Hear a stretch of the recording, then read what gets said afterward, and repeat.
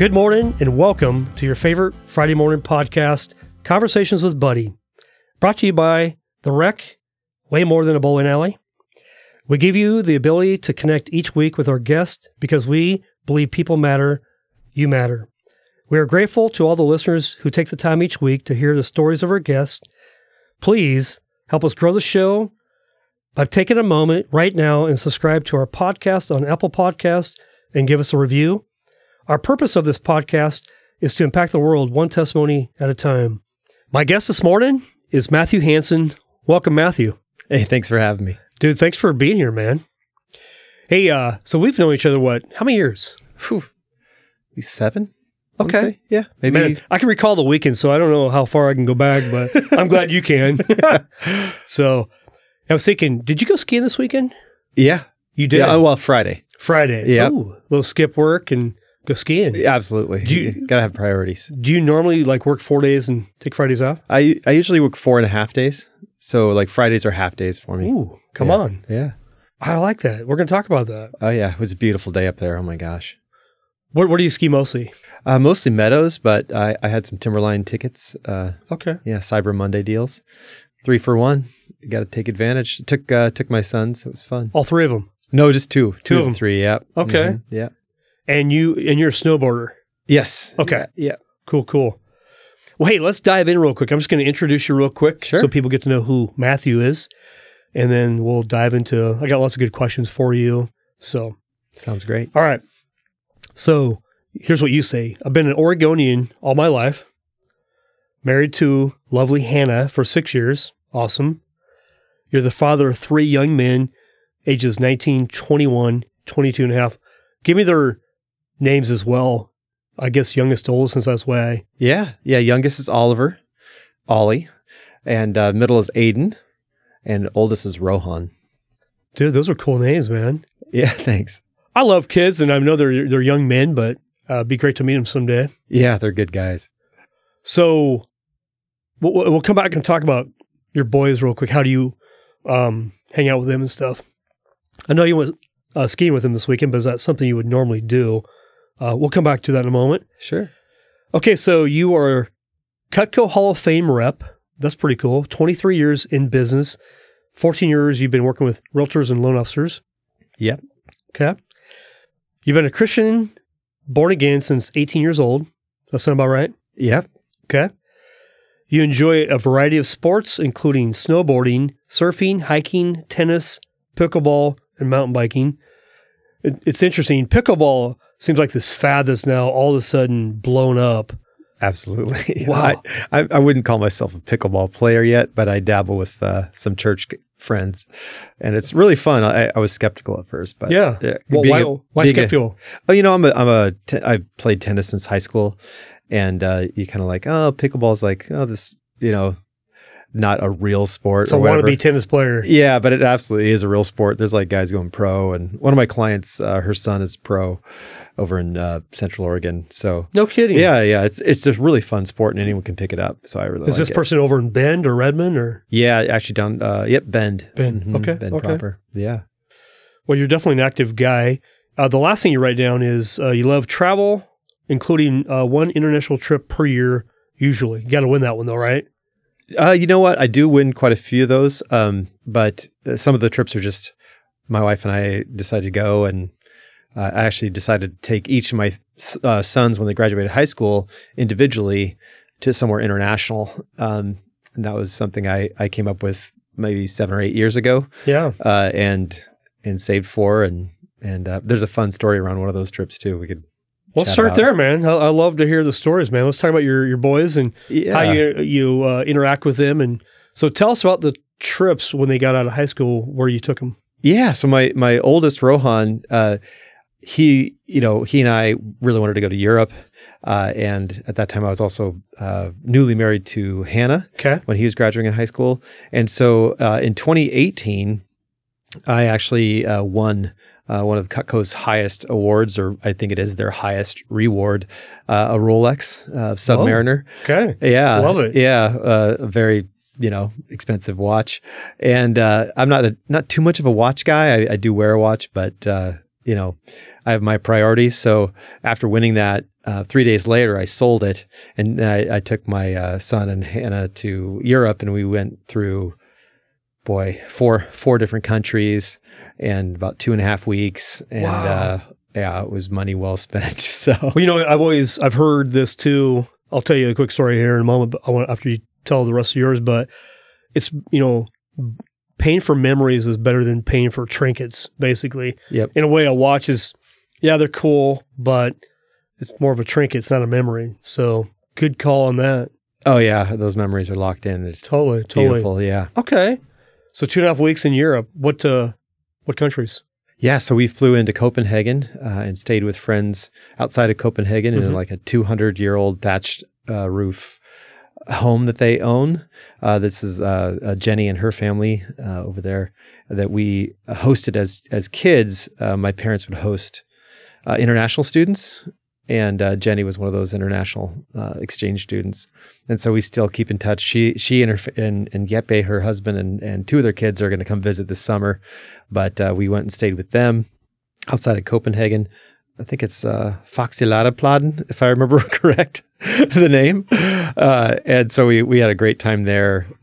Swam the sea with them, traveled around a little bit outside of Copenhagen, and then we went from there.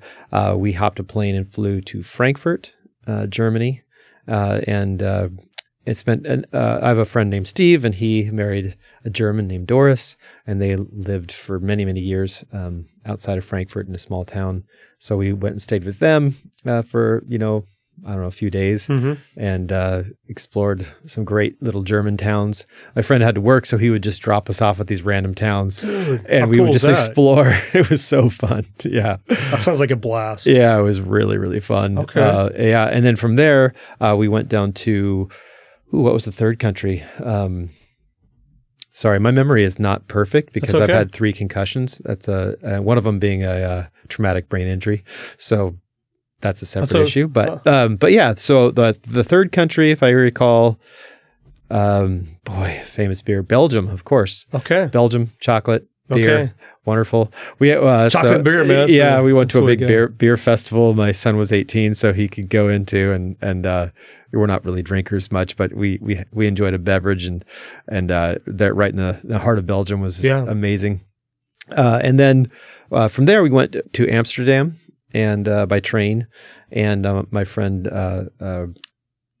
Eric, he's always lived there, and he was an exchange student when I was a high school senior. My entire senior year, we had Eric with us, and so he's like, I call him my Dutch brother. So he lives in Amsterdam with his wife and kids, and we spent the last few days there, and it was just absolutely amazing time. Amsterdam is beautiful city, wonderful city. So that just I've always wanted to go to Europe since I was a little kid.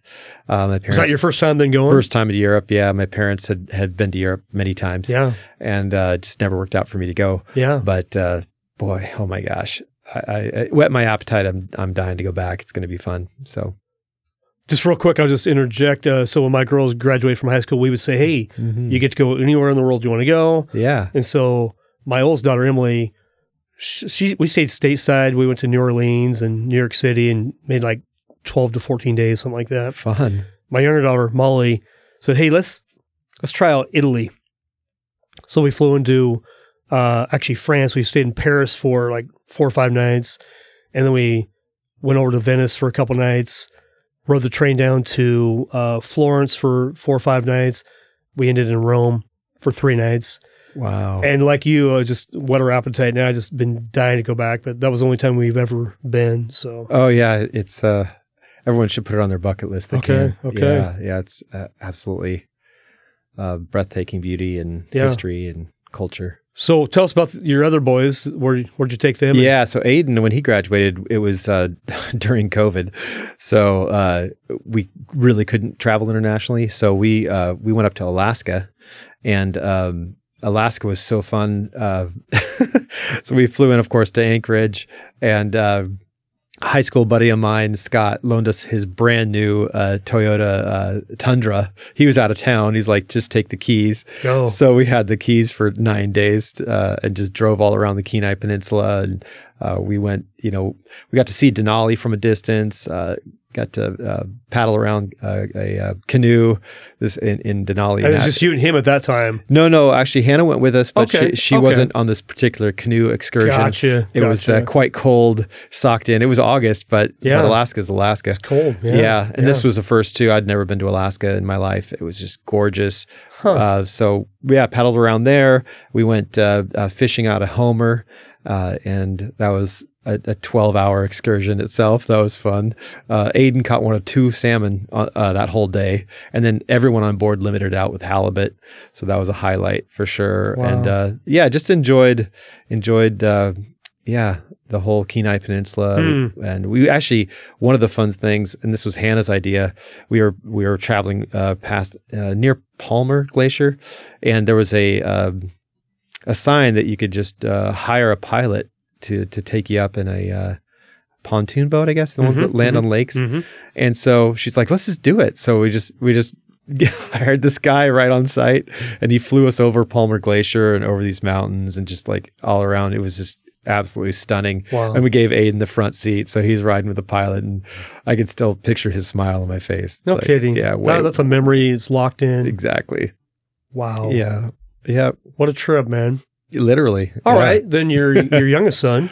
Yeah, youngest son, Oliver. Yep. Okay, yep. Ollie. Yep, Oliver. Yep. We took him to Peru with us. My wife comes from a full missionary family.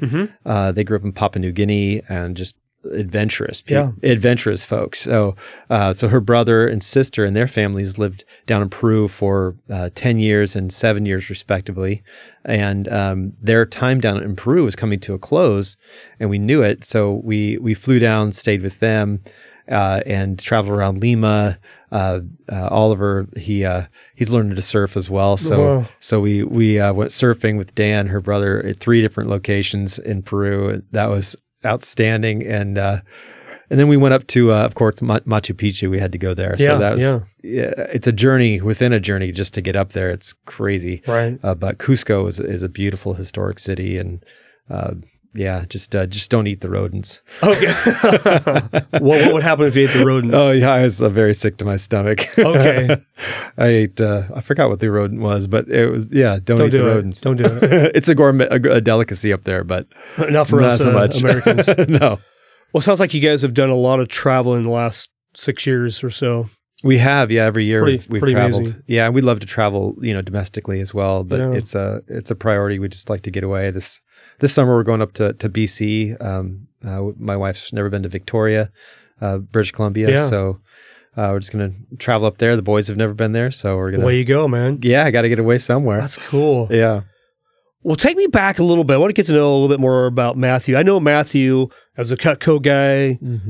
You're a super likable guy. That's why I like doing business with you, which I think is how you win. People just like you, personally.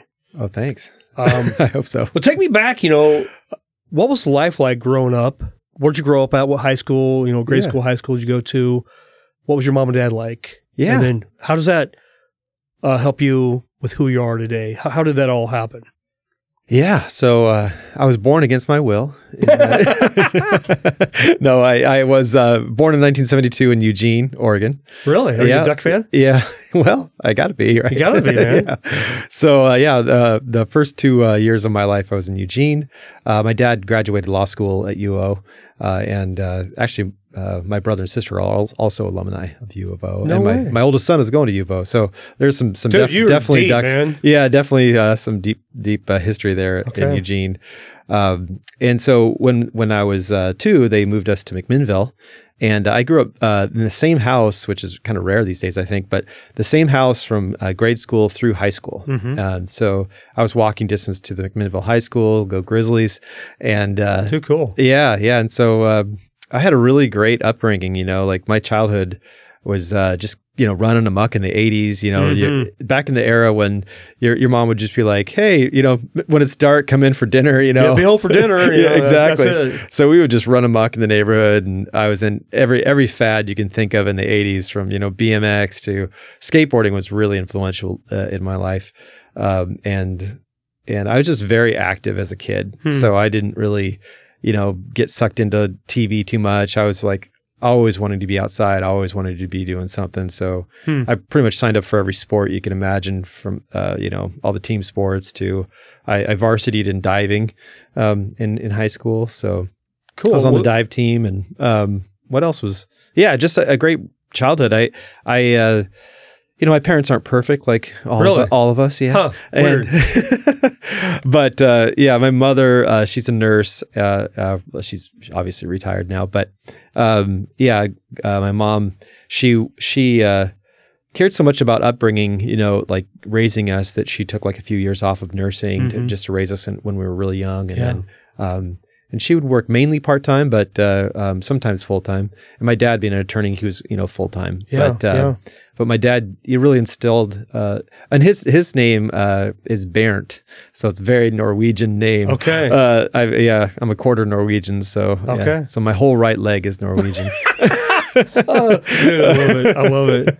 And so he's my mother's Carol, and she's still alive. My dad passed about 5 years ago. Oh, he did? Okay. Yeah. I was just going to ask that question. Yeah, that was. So they were married all the way up until your dad passed? Yeah. And I've had, even though I had a great childhood, and I'd say my dad really instilled a love for the outdoors and adventure, and he climbed Mount St. Helens before it exploded, and just like he was a real adventurous guy.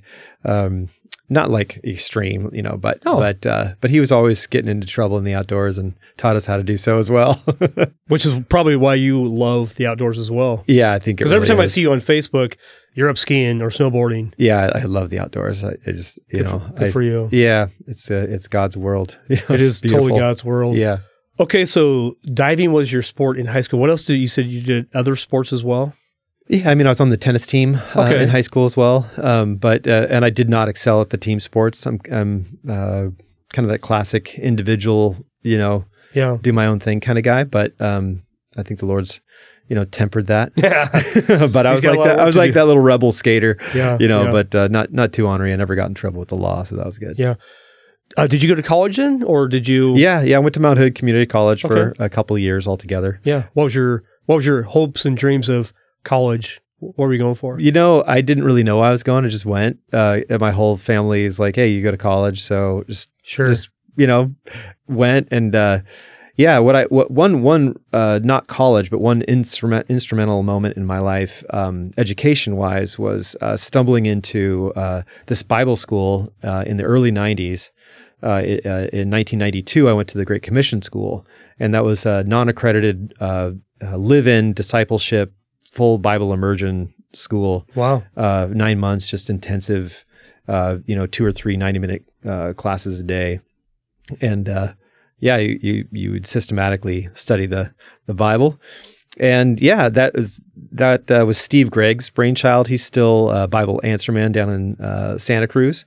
And you can Google the narrow path Steve Gregg with 3 G's, and you'll find him. He wrote a few books by Nelson Publishers.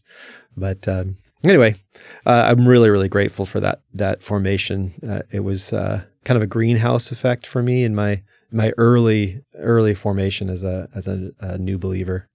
So, what who brought you to the Lord, or how did your parents go to church? Yeah, so it was interesting. I had kind of the yin yang parental. My mom just still Presbyterian. Like, she was pretty much birthed into the Presbyterian church, and she's been a deacon, leader in the Presbyterian church. And I was as a child, I wouldn't even say encouraged. We were brought to church by my mom. So we went to church on occasion. Like, she would pull us into church, I don't know, 6 to 8 times a year. I think that we would darken the doors of the Presbyterian church there in McMinnville. Yeah. And but I never became a Christian going.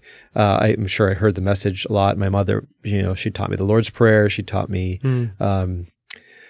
Psalm 23 by heart. Yeah. So I had like seeds definitely planted by my mother, and my she's the sweetest woman you'll ever meet. Sowing seeds, man. Yeah. I love a mom. Yeah. And I had a few odd relatives praying, I'm sure, for me, some aunts and stuff. But my mother, Carol, she definitely kind of laid a foundation there that was easy to walk upon, but I didn't really get it until I was 18. But I had what I consider kind of a radical conversion. Like it was really just an out of the blue supernatural touch from the Holy Spirit. When I was 18, I graduated at 17 years old. But when I was 18, really dedicated my life to God. But when I was 17, that summer, or maybe right after my 18th birthday sometime, I had an experience where I was laying in bed in my home in McMinnville, and my parents had just treated me to an amazing graduation gift. They sent me off to Mexico for a week on this like high school excursion trip right after graduation, which was super fun. And then I got to go to the first High Cascade snowboard camp up on Mount Hood in 1990. And that was just a blast. So I was like flying high off of this experience and laying in bed and just suddenly just filled with gratitude. And then I started bubbling over with joy, and then it turned into prayer. And then it became so clear that who I was praying to wasn't just, a Santa Claus in the sky, but the name of Jesus really just was driven home. And it became very clear that I was connecting not just with God in general, but with Jesus Christ himself. And so it was almost an out of body experience. I felt like I was floating above my bed. I was weeping for joy.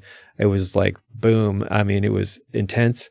And my prayer was like, hey, Lord, I really don't know you, but I want to. Like, whoever you are, Jesus, I want to get to know you, and that was kind of like my first authentic, really heart to heart with God. And then I rode high on that experience for like 2 weeks.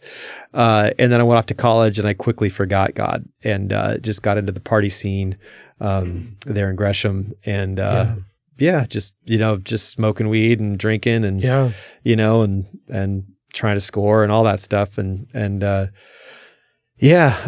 then I met my friend Wade, who I'm going to get to see him in a couple weeks here. Sweet. Okay. Yeah. So, he wasn't afraid. He was actually a complete stranger. I was up at Timberline again, back where I was this Friday. I was at Timberline Lodge. I had hitchhiked up because my car was broken down, and I was looking for a ride back. And I stumbled into a guy who worked at Hillcrest Ski and Sport in Gresham. That's still a ski shop there, and he told me, "Hey, look for Wade. He'll give you a ride for sure. He's wearing bright red pants and a green jacket." And I was thinking Christmas, Sweet, yeah. So I was snowboarding, and I look up and over the lift, sure enough, there's Wade, in the green and red.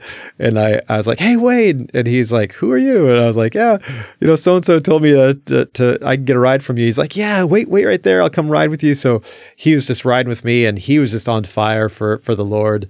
And cool, he was just That's like, so cool. He's like, "You got to know Jesus." And I was like ripe for the picking because of that experience the summer prior. Yeah. And so on that lift chair, he's just like, I was just absorbing everything he was saying. And he invited me to go actually crash at his place with his friend Clint. Clint Beetleman was one of the two guys who founded Skate Church in Portland.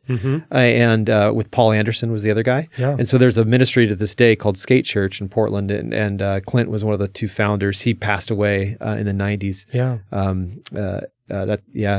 But he knew he was going to pass because he actually had a bad blood transfusion from getting AIDS blood transfused into his body from a motorcycle wreck. And this was in the 80s before the blood testing machine. So totally, yeah. Anyway, so he was like, he and Wade just tag teamed and really led me to the Lord. So That's so cool. And you were 18, 19 here? Yeah, I was 18. 18. 18. Okay. It was that was early 1991. And then in 92 I went to Great Commission School, and but part of my story is pretty interesting. It's a little bit wild, so fire away, man. We got time. Okay, good. So when I was 15, I had a psychotic break, like big psychotic break. So I still to this day don't know exactly all like the recipe that caused that initial mental breakdown. But I had gone down to California with my parents on spring break when I was 15. They took me to Del Mar Skate Ranch, which is like in my mind super built up. That was where Tony Hawk cut his teeth and all these guys back in the day from California. They're like Del Mar was their stomping grounds, and so I wanted to go there and skate. And I skated there, had a blast, came back. But the second I got back home, I just collapsed and was just inconsolably crying, not making sense to my parents at all. And they could not console me. And so they took me to the hospital there in McMinnville, and that experience was frightening, to put it in the least, because I was out of my mind. I was delusional. I thought that the nurses and doctors were trying to kill me. At one point, I became, I guess, violent. I was told later I was throwing nurses across the room at like 15 years old. I wasn't like a bodybuilder or anything. Yeah. So I had all this like, I had this dark experience, and I was tranquilized. I still remember this day that the dream that I had when I was tranquilized. I was basically trapped in a really, really old kind of, picture like Nightmare on Elm Street kind of like house. I was trapped inside this old house with these bars on the windows. I was looking out, and I could just see epochs of time passing before me. So like whole generations of time, like hundreds and thousands of years. And I was just trapped inside this thing. And in retrospect, it was definitely demonic. I was going to say, this sounds experience. Very demonic. It was, for lack of better words. Sure. Yeah. So I'm one of the maybe the only guy you're going to interview on a podcast that will say, "Hey, I've been in a straitjacket against my will." Okay. So I was escorted. You're the first one, man. I was put in a straitjacket, driven up to Portland to a clinic, put in a padded cell, the whole 9 yards, right, pumped full of psych meds, and quote unquote stabilized from that from a medical standpoint. So that was like extremely frightening at 15 years old, right? Mm-hmm. And it took me out like for a full year of the rest of that high school year was gone. Like I don't even know if I was able to reassimilate till the next year. In my junior year, because that was your sophomore year. Yeah, my junior year, I did stabilize enough, but I still remember like weeping in the hallways. Like I was like, they were like, man, Matt is different. Like leave him alone. Right. Yeah. So by my senior year, I was back at it. I was just a normal kid at that point. Yeah. So, and I'm sure I was off psych meds by that time. Mm-hmm. So that was one of my 2 psychotic breaks I've had. And the second one was after, I was, saved, or, actually I consider myself saved back at Calvary. So totally. Amen. Yeah. But totally. But as far as my conversion goes, totally. Like after I was converted, I also had in 1991 I had another psychotic break, and it was I ended up back in the hospital. I was definitely out of my mind for a short amount of time. I mean, I thought I was supposed to save Bob Marley. This is a funny little side note. So I filled a bathtub full of scalding hot water and immersed myself so I could replicate hell and go after Bob Marley and somehow save him.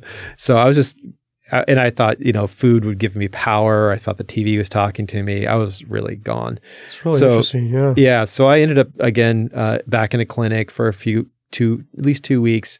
And back on psych meds. And so how many years was that after your first one? So yeah, that was, so my first one I was 15. Second one I was, 19. 19. Yeah. So about a year into your conversion. Yeah. Mm-hmm. Okay. Yep. Got it. Yep. But there was a lot more of a hyper spiritualized kind of Satan focus. Fighting for your soul. I mean, can you look back and go, that was a satanic, demonic, absolutely, Satan fighting for your soul in a way. Yeah. The thing is, and this is, I'm just full transparency because I don't like to hide anything at all. So at 15, I believe I was demon possessed. I remember when they're trying to like hold me down and tranquilize me. Yeah. I remember saying in a voice that wasn't my own, "I am invincible. You cannot defeat me," out loud to these, orderlies. And so, feeling that out of control of yourself and I have what I refer to as some help from below.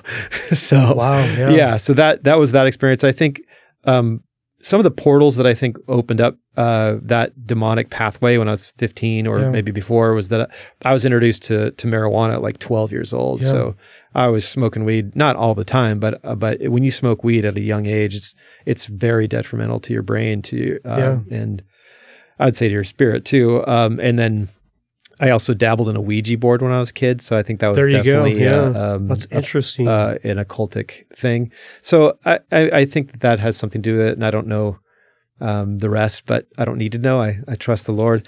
So the Lord saved you from that. That's so amazing. But the second experience was demonic oppression more than it wasn't possession. I don't believe a believer can be possessed. That's right. They can only be oppressed. Yeah. So good word. Yeah, there's a distinction, and I know that firsthand. And then also I'd say, just to be respectful of everyone out there listening, that everyone's story is different. Yeah. I'm not saying that all mental illness is demonic. And there's a place and time for medication. There's a place and time for like for sure treatment. I'm a big fan of counseling but I'm also a huge fan now of being practicing things in your life that will bring you wellness, whether spiritually, physically, emotionally, any area of your life. If you're practicing daily, I call them disciplines for lack of better words, whether what you're eating or what you're taking in your mind, your art, your heart, your eyes, your spirit, it all affects us. We're holistic beings. So, but anyway, in respect to everyone out there, I've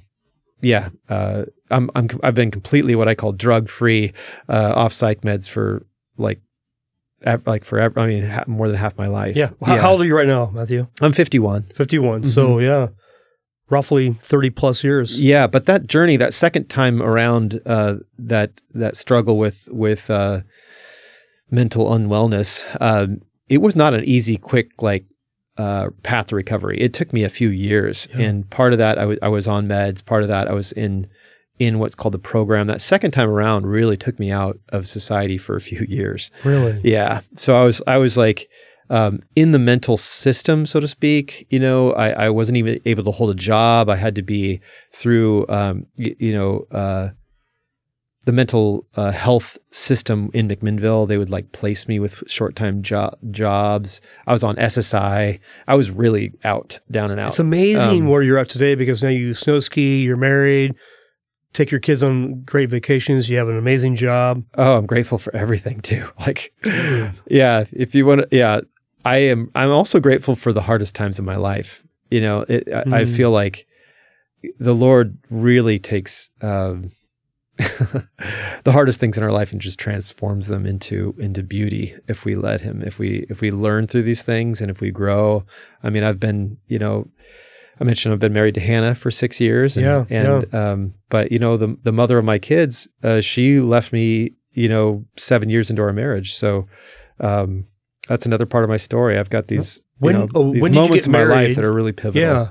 So after this period of time from 19 to 23-ish maybe. Mm-hmm. When did you get married the first time?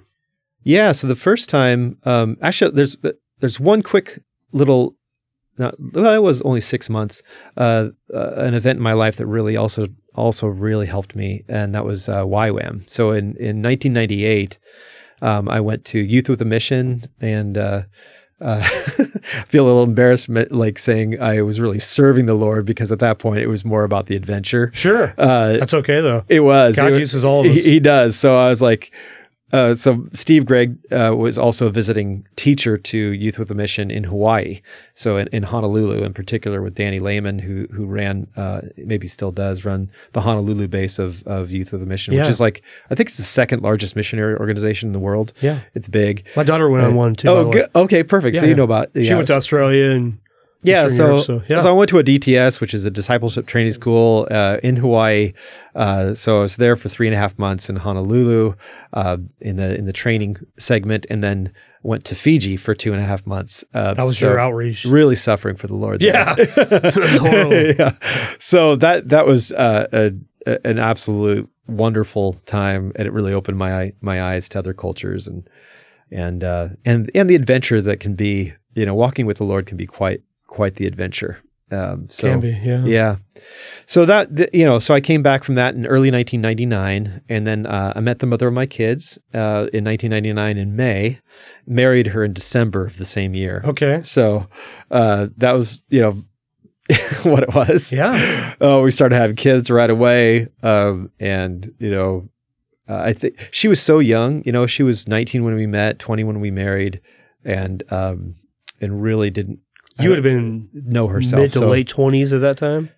Yeah, I was like 27. Okay. Yeah. 28 right in there. Okay. And and so we have 3 beautiful sons. Yeah. And, she's remarried and lives in Central Oregon and has a good life and married a believer, which I'm really thankful for. Yeah. And but that's the part of that that's interesting, I think, is that when she left, I really felt like God was saying, wait and pray for her, and wait and pray. Yeah. And I was really, I had one thing. I was like, I am praying for restoration, praying for, reconciliation with my wife, and for it to just work.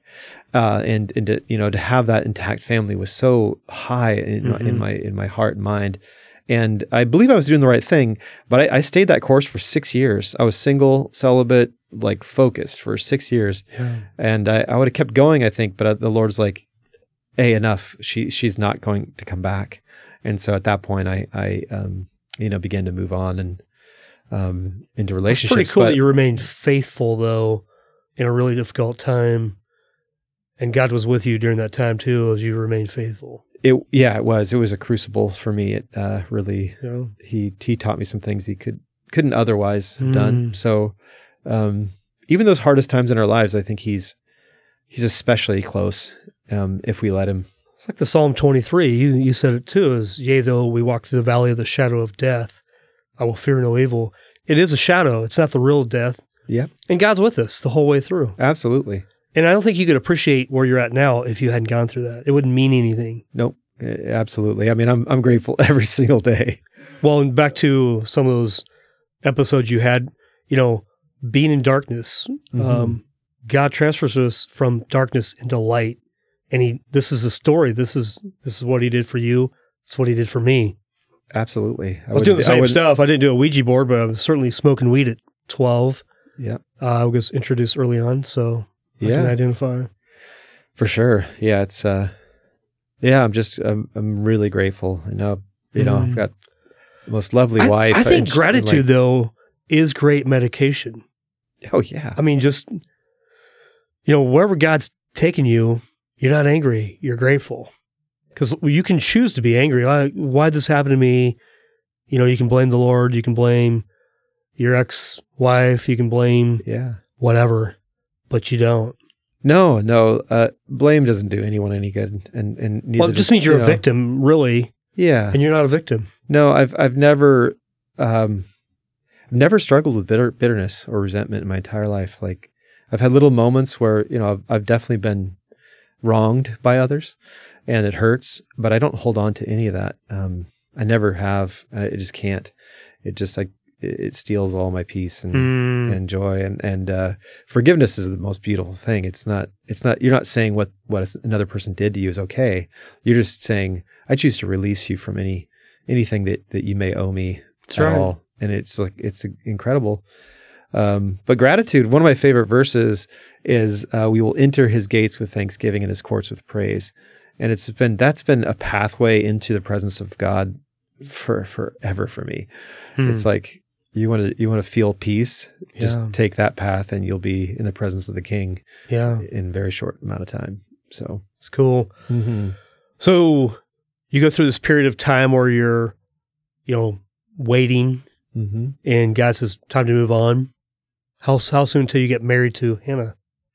Yeah. So that was a rocky road. So I actually went from hearing the Lord say, hey, she's never going to come back. You can move forward, to like, I went straight to online dating, met a gal, went through the same, met her. This was wild. So I met her, we married, and she left all within 6 months. So I had a marriage that was annulled. And that was crazy. And from that, I tried to find love back in Eugene. I moved down to Eugene, and I dated a doctor for a couple of years, and we got engaged, and then it just unraveled really fast. Her dad passed, and just between that and some other circumstances, it was just like, whew, it just completely collapsed. Yeah. So that was tough. I thought that I would never love someone more than that. And then, I decided to just really take a step back after that and give myself some time to heal. And before I started dating again. And then, I dated a little bit off and on for probably a year. I just was going on dates trying to find Hannah. Yeah. and through eHarmony, Hannah and I met. And our first date was, I think, November 17th, 2017. Okay. And and just it really quickly became clear to me, like, she is the one, and you're lucky to have her. How did you know she's the one? Because that's always the question, Yeah. How do you know? I've got 2 daughters, and one's married, one's looking. Sure. But how do you know she's the one or he's the one? How would Hannah know you're the one? I'd say that's a loaded question, buddy. That's the other episode. But right. Well, give us your best answer. We can go 7 hours on love alone. I know, right? However, I think one of the indicators is when you are in alignment, when you're both 2 whole, healthy individuals, and you're content within your own self. Yeah. Then that's the recipe for healthy relationships in general.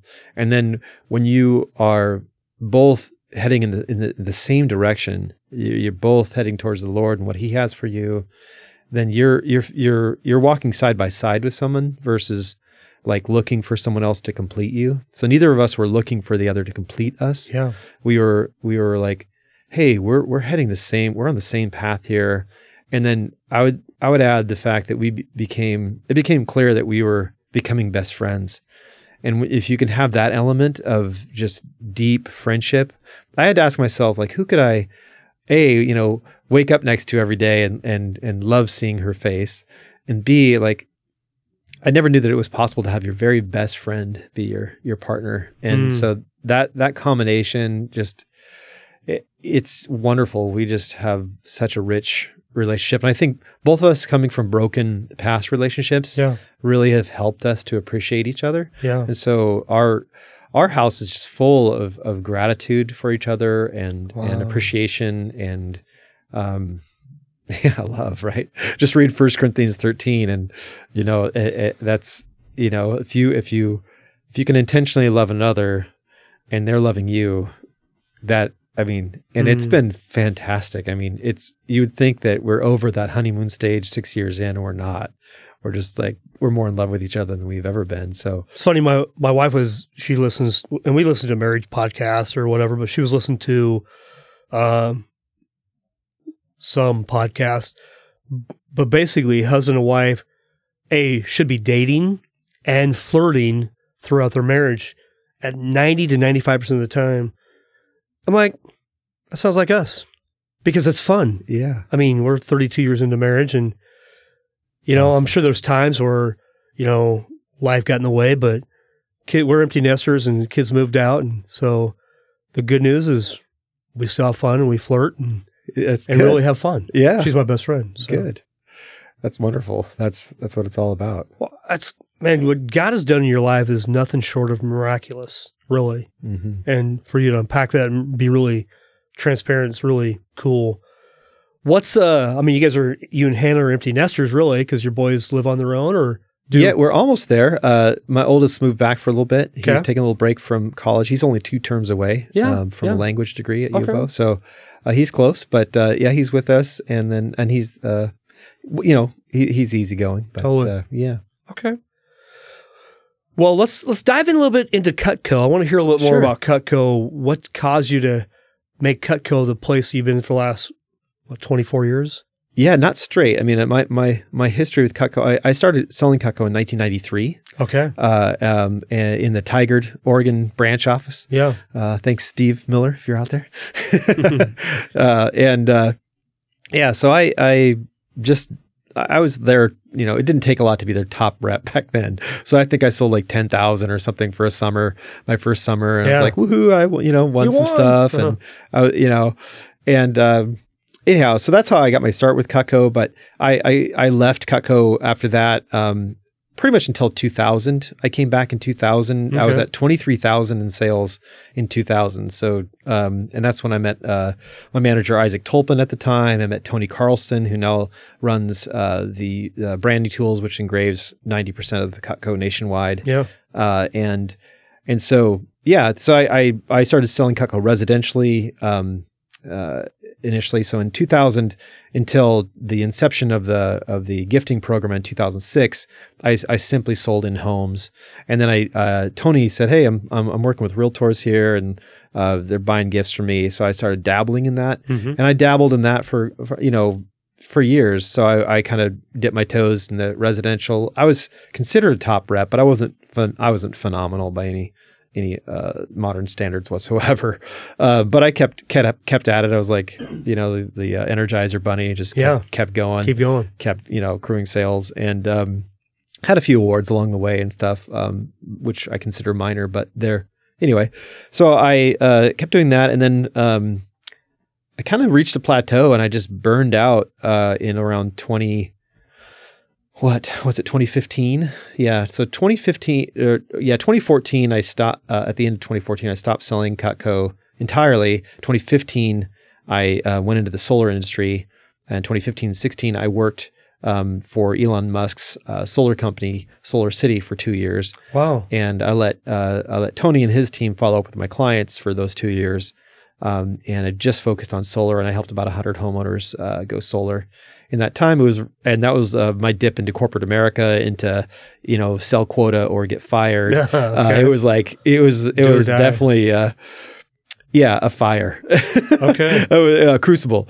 It was good. It was a great time. I had a company car. I was successful, but I watched about half the sales force get fired for not hitting quota, and I was like, wow, I want to take a vacation. I'm going to dip here, and they're like, yeah, you gotta stay and hit your quota. And so after 2 years, I was like, nope, this is not for me. I loved working in the industry. I really appreciate the solar industry, but someone telling me to, hit a number or you're fired just wasn't aligning with who I am. It's not motivating, is it? No. So I was like, adios. So I went back to Cutco, and I, instead of starting my own team so the Cutco Closing Gifts had really developed at that point into a full-blown national program. And so I decided, I could build my own team here, but instead I decided to join the top team, Sharp Retention, and I was already paying Adam Sobieski to coach me. And so I decided to join their team, and that was a really good move. I started growing at 20% compounding, and I did that for 5 years straight. So it was like this mediocre rise to becoming a top performer. Yeah. And it's been great. So that's the nutshell version. Now I'm doing both business gifts and Cutco Closing Gifts. So I'm working. I've served about 1,000 realtors and loan officers over the years, and I've started adding builders. I joined the Builders Association here in Oregon, so I'm really making inroads with that community, and it's exciting. But one thing I'm waiting for you to ask about is like the whole morning routine thing, because I'm getting there. Because, okay. So no, I'm just geeking out on the whole morning routine and how let's talk about that. Cutco is amazing. Oh, and I love Cutco, by the way. I'm the biggest believer. I've sold $3.6 million worth of this stuff. I love Cutco. And really, you started in 1993. You've been doing it more than 30 years. Maybe quit here, quit there, but you've been at it for a very long time. Long time, yeah. But one of the very first books I ever read on the morning routine was Hal Elrod, Miracle Morning. Mm-hmm. And that's where I really got involved in, hey, this morning routine is important. So walk us through kind of what you're talking about, what's your morning routine look like? Mm-hmm. Does it have anything to do with Hal Elrod being at Cutco, or is this something all on your own? So I met Hal when he was with Cutco and watched him as a top performer, winning awards, and I'd fly down to California and compete, and he was just always this top performer, and I always respected him, and his story is fantastic. If you haven't read Miracle Morning, just do. It's a bestseller for a reason. It's a must-read book. It is. It's one of those game changers, and if you don't have a morning routine, this will help you focus in on that for sure. And yeah, so my pathway to a morning routine really started with the Miracle Morning as well. But it's evolved, I'd say, from to this day. And so, my morning routine, like, it's always being refined. I'm always looking to tweak it because, I call it the set of the sail. How you start your day is kind of how the trajectory of your day is going to go. And, for me, I wake up around 6, and I've been really geeking out lately, in the last year, I'd say, on spiritual disciplines more. So spending time in solitude, spending time with God in the quiet is really a part of my morning routine. I have changed things up. And so instead of waking up and going right into solitude and right into prayer, I decided that my body needs to be really alert and my mind sharp. And so I have an elliptical in my garage, and I have a infrared sauna in my garage. So a typical day will be getting either on the elliptical or doing, yoga, stretching, as well as some strength training.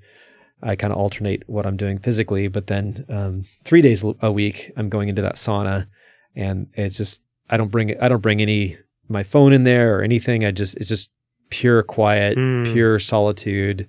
It's a very quiet environment by nature, being inside of a sauna. So I even dim the lights outside, and it's just an awesome time. I highly recommend getting infrared sauna. So you're doing heat therapy, and then I finish my showers on cold. Okay. And I'm around 2 minutes cold shower finish per day. So I do 11 minutes per week at least in cold, and then three 30-minute sessions in the sauna. But this morning I did the sauna and the cold finish. I feel like $1 million. I'll bet you do. It's awesome. Is there a certain temperature of the hot that you like? Well, my sauna I got for cheap on Craigslist, like $400 used sauna. So it doesn't crank up as hot as I'd like it. I get it to about 120, and it won't really go above that. But yeah, when I get another sauna someday, I'll probably crank it up to 130. Okay, nice. But yeah, I'd say reading is a part of my morning routine.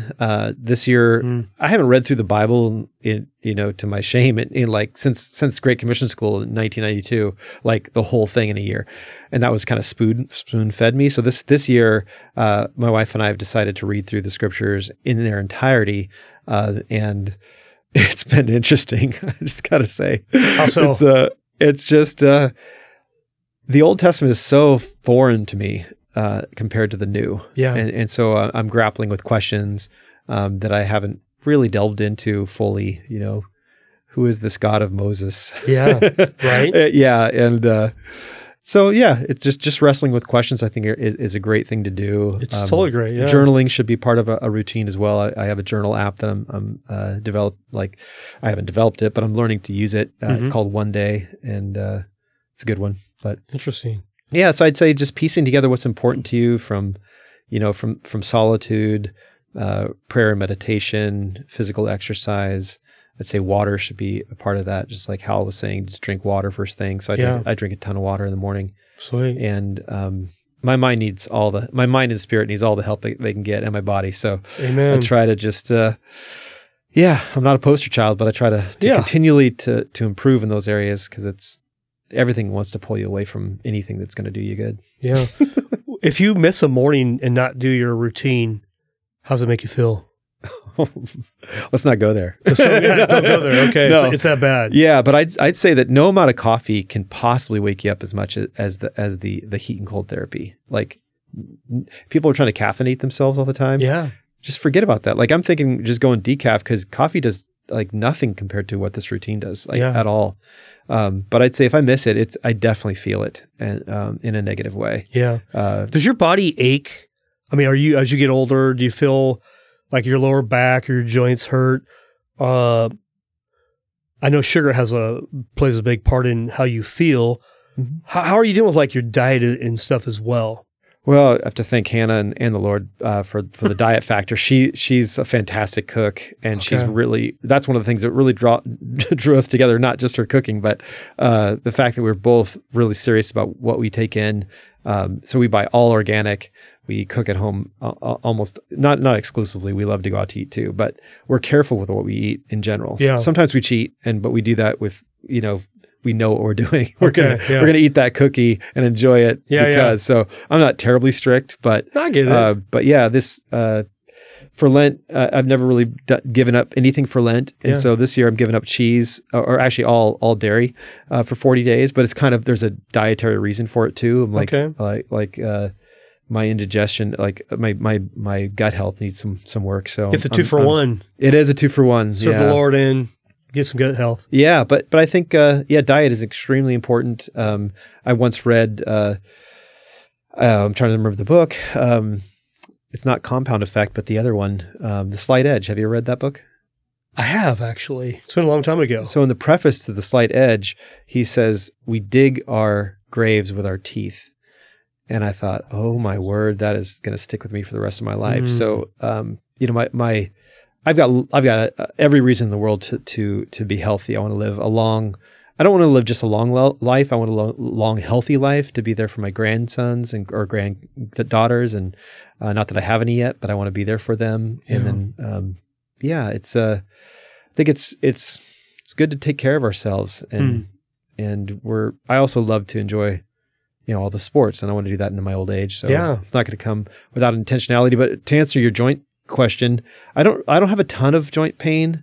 I do have a little bit of aches and pains. I'm carrying a little extra weight, so I need my low back is affected because of that. Okay, I was wondering. I mean, you look like you're in great shape, but I've got a few pounds I need to shed, and my lower back often hurts. Oh yeah, I'd say core strength is what I need to work on for low back. But I also hurdle myself off of jumps still snowboarding. So some of my soreness. You're still 20, and your brain says you're still 20. Your body says no, you're 51. Oh yeah, I was in the park at Timberline jumping off those kickers with my son. Oh yeah, man. But yeah, it's consequences are high in your 50s. Totally. Anyhow, well, dude, this has been a lot of fun, Matthew. I really appreciate you coming down, being on the podcast, and really being transparent. I never know where conversations will go, and let the Lord lead, and really pray for transparency for me and for you. Nobody's perfect, and we all have stuff, and so I really appreciate that. Well, hey, it's President's Day, so are you going to work the rest of the day, or are you going to take the rest of the day off? I am going to work the rest of the day. Yeah. Okay. Yep. Not for the sake of any president, but just got to get my touches in. Got to do it, man. Yeah. Cool. Well, hey, thank you all for listening to this podcast with Matthew. Hopefully you enjoyed it. You learned something. If you ever want to reach out to Matthew, what's the best way for somebody to find you? I think go to my website, everlastingknives.com. Yeah. That has my phone number right on it. And anyone's welcome to call or text me that hears this. And they could email me at Matthew with 2 T's at sharpretention.com. Yeah. But my phone number is 503-740-3958. So I got to say, the whole Cutco experience has been awesome. Our clients love the knives and all the different pizza cutters or whatever we have. So, and like my wife and I, we've had our Cutco set for, 25 years maybe? I couldn't even tell you. In fact, I think you sharpened them recently. Yeah. So thank you for that. You're welcome. Well, again, thank you for listening this week, and we look forward to seeing you next week. Thank you. Thank you all for taking the time each week to be encouraged, challenged, and loved. Remember what Jesus said? I'm the way, the truth, and the life. No one comes to the Father except through me. My hope and prayer is that you believe the words of Jesus. We'll see you next week. Thanks so much.